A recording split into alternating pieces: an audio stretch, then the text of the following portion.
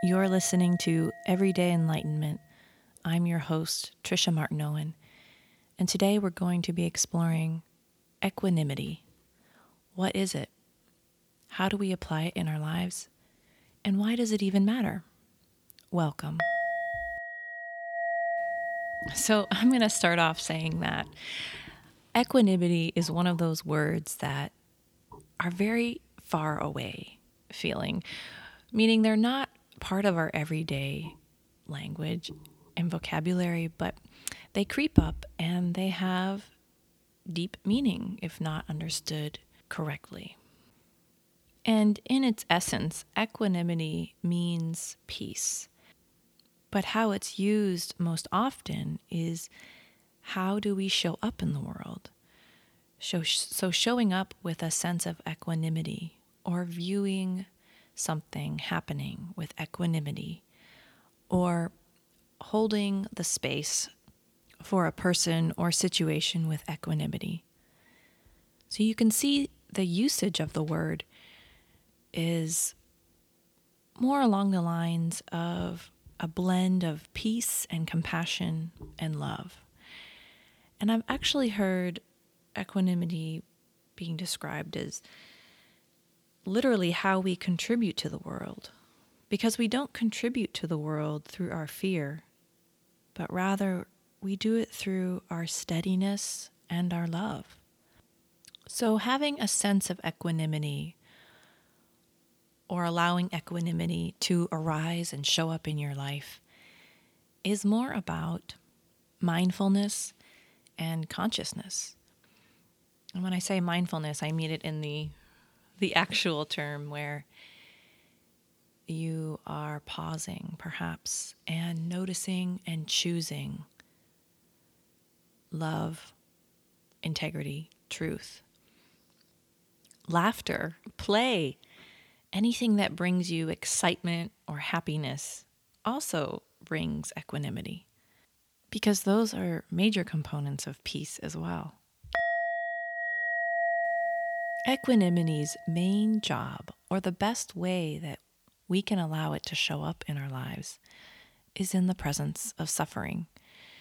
And none of us are immune to suffering. And as I've talked about before, suffering isn't necessarily a bad thing, because what it does is it cultivates and helps us remember and relearn and reconnect, get back in touch with who we really are.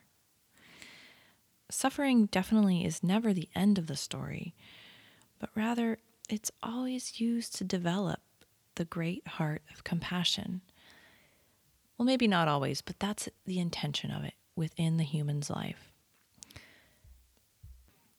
Now, how it's viewed or how it is dealt with plays a major component.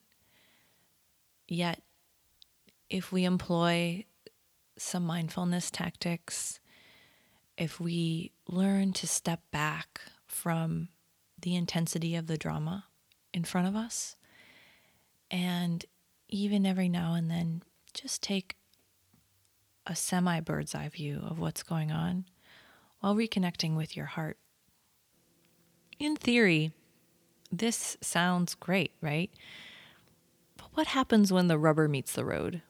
When you're in a situation where there is suffering happening around you?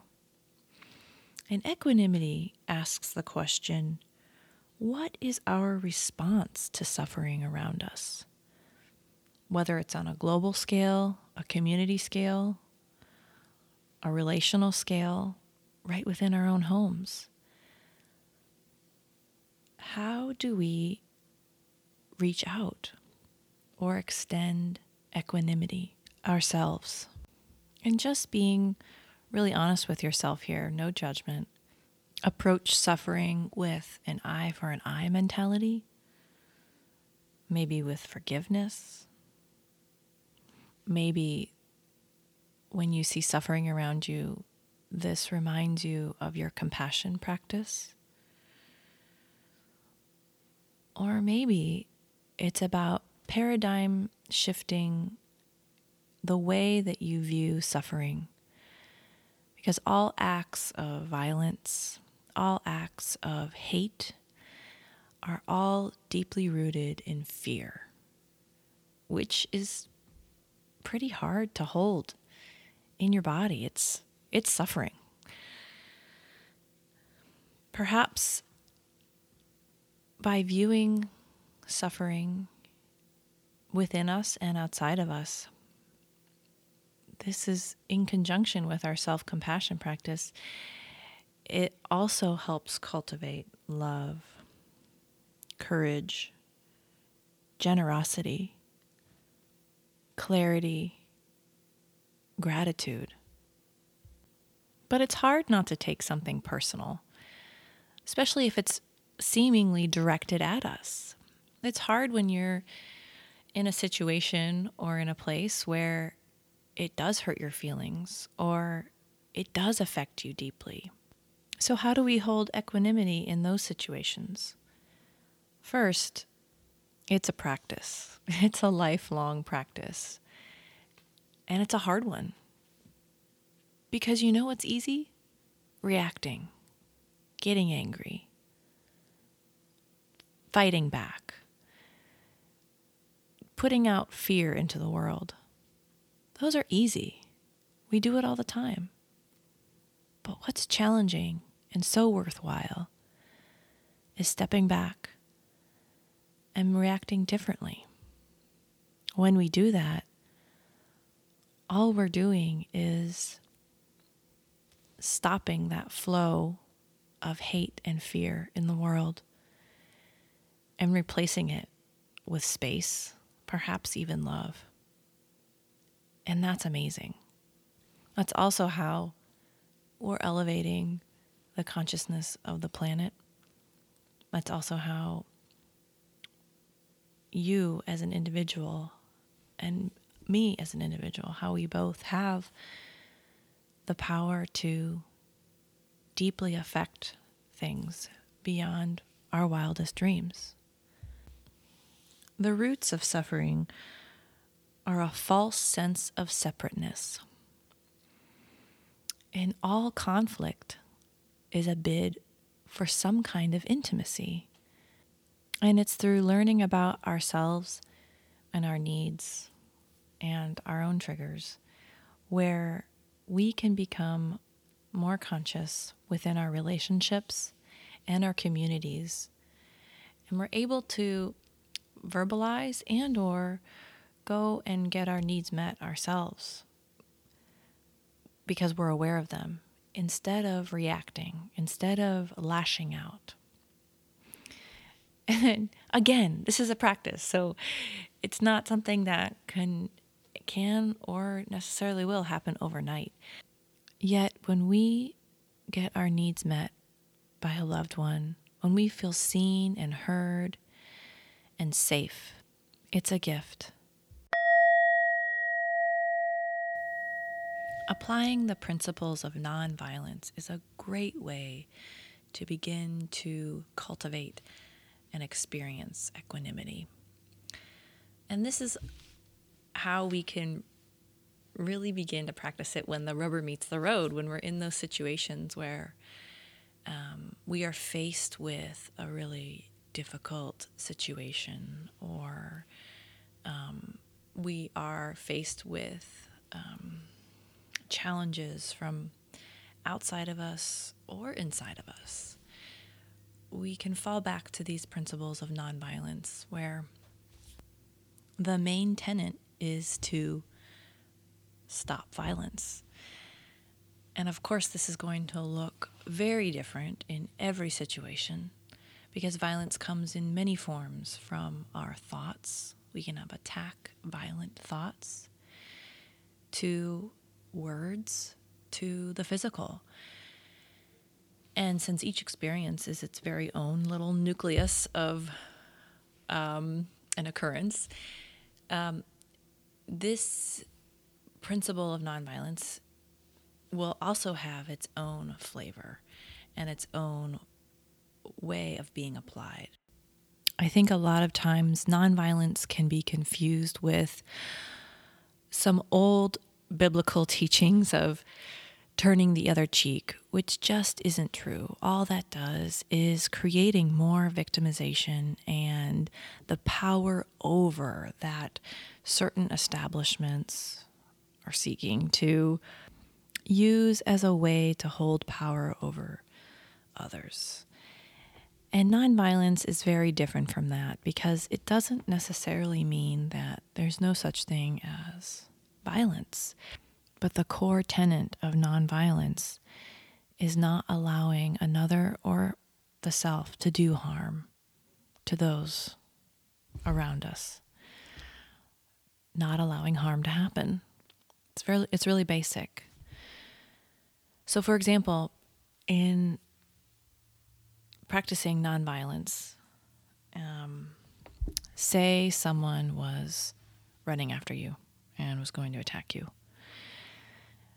You would not allow them to do this. You would run, you would fight back, you would do any combination of things to stop the attack. That's a really hardcore example, but it's the same when someone is verbally spewing hate or attack, or even subtly talking about things that make you uncomfortable. It's that feeling of being uncomfortable and that feeling in your body where you know that this isn't right and you don't want to be a part of it. That is the call for you to speak to and lay boundaries and practice nonviolence, which is the basis of equanimity. So in order to be a peaceful presence within the world, within your home, within your family, it takes a lot of courage because it takes a lot of truth and realness, but doing it in a way from the heart that's loving. So often, many of us have been conditioned from an early age where there's this tone of voice that sounds a little bit like, if you don't do this, something bad's going to happen. And we use it with each other, with our children, with our partners, teachers. It's a real common way of kind of the or else, ... if you don't do this, or else. But there's another way to speak to our truth, and there's another way to speak to what is very real for us. And it doesn't have to be layered with or dripping. That's the image that I get. Dripping with this a little bit of shame, or tinged with violence. That's what the or else ... kind of thing can feel like. So as you can see, there's a lot of layers to practicing equanimity and to recognizing equanimity. And the most important place to start with is yourself. And first, knowing what your truth is. Second, knowing that how to state your truth, and that it's okay to state your truth. And there doesn't need to be big explanation. There doesn't need to be a lot of coddling or codependency, but just stating what's real. And when you drop into your heart and you do this from a place of realness, solidarity, and that place right in the middle of your heart, you will speak your truth from your heart. And a lot of information can be gleaned from these moments when you state your truth, when another person reacts in a way that may or may not be the most savory. It's information. And again, it's easy to react to the reaction. And it's easy to assume that you know what the reaction's going to be, but you don't. You might be right, But in reality, we don't know what another's reaction is actually going to be. And when we assume we do, we never give that person the chance to change or to be who they truly are, which is love. And yet, after enough chances of speaking your truth and giving this situation the chance to change and grow, and it doesn't, again, the practice of nonviolence and equanimity comes in, where we need to take action in however that may be, whether it's stepping back from the relationship, finding a new community, just making changes, but not allowing the same harmful and violent behavior, actions, words, or thoughts to continue. And that's why in a lot of spiritual traditions, you hear teachers talking about the wisdom of the body. Your heart is the first to know, and your heart is what sends the signal to your brain, which then sends the signal to your body. And a lot of the times we have, in Western culture, we've gotten really good at totally denying the heart and ignoring the brain. But the body, it's harder to ignore, because even if we sever ourselves at the neck and we are fully in our heads all the time, the body will suffer in other ways, most likely, whether through pain or weight gain or chronic illnesses or other types of things. The less that we are connected to our bodies, the more the pain and the suffering that we all experience in this life and go through is stored in the body instead of moved through the body.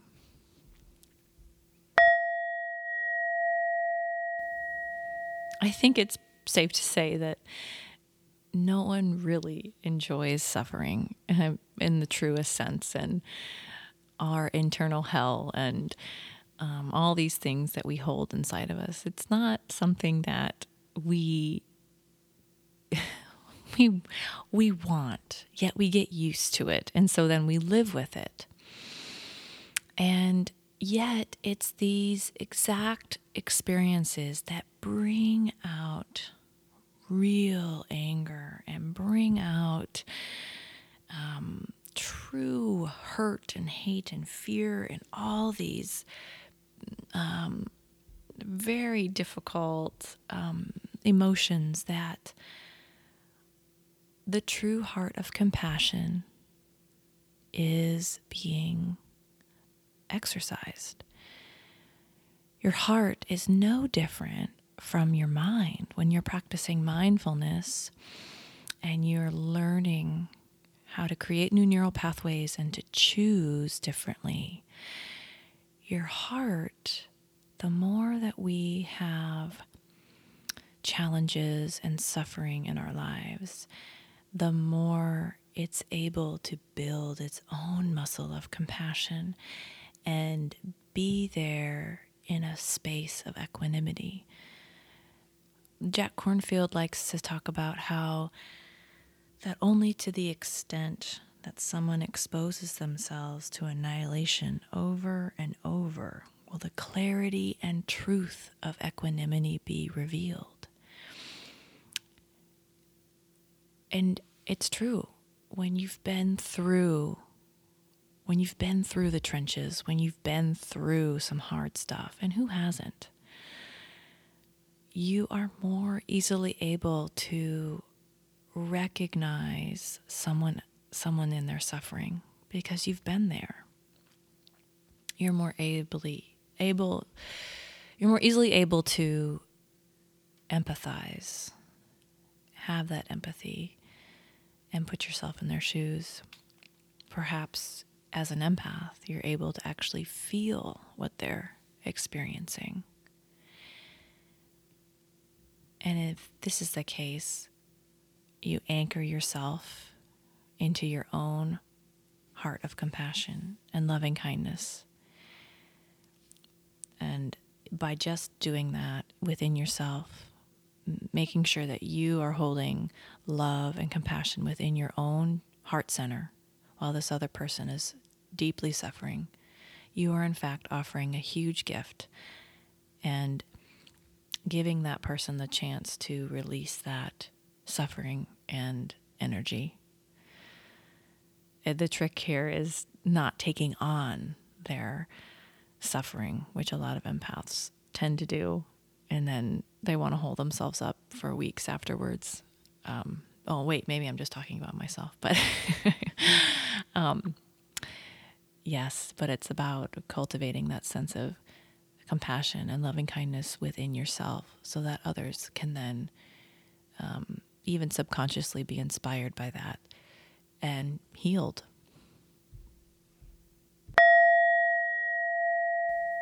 We covered a lot of ground today about equanimity. We talked about what it is, how it's based in nonviolence, how to cultivate it in our own lives. We examined what our response to suffering around us is and what the actual roots of suffering are. A false sense of separateness. When we can tap into unity consciousness as a way of understanding each other more and more, we are, in fact, healing. That's what empathy is. It's understanding that we are not separate. And it's one of human beings' most powerful traits. As we move forward in our practice of equanimity, let's remember to laugh more often and to keep in mind that we aren't contributing to the world through our fear at all, but through our steadiness and love. Thank you for letting me be on your path today and listening to this podcast. If you have any questions, I love answering them. Please feel free to message me at my website, trishamartinowen.com. And if you enjoyed this podcast, I really appreciate your comments on iTunes. It helps others find these teachings much more easily. I so appreciate you. Thank you again. Namaste.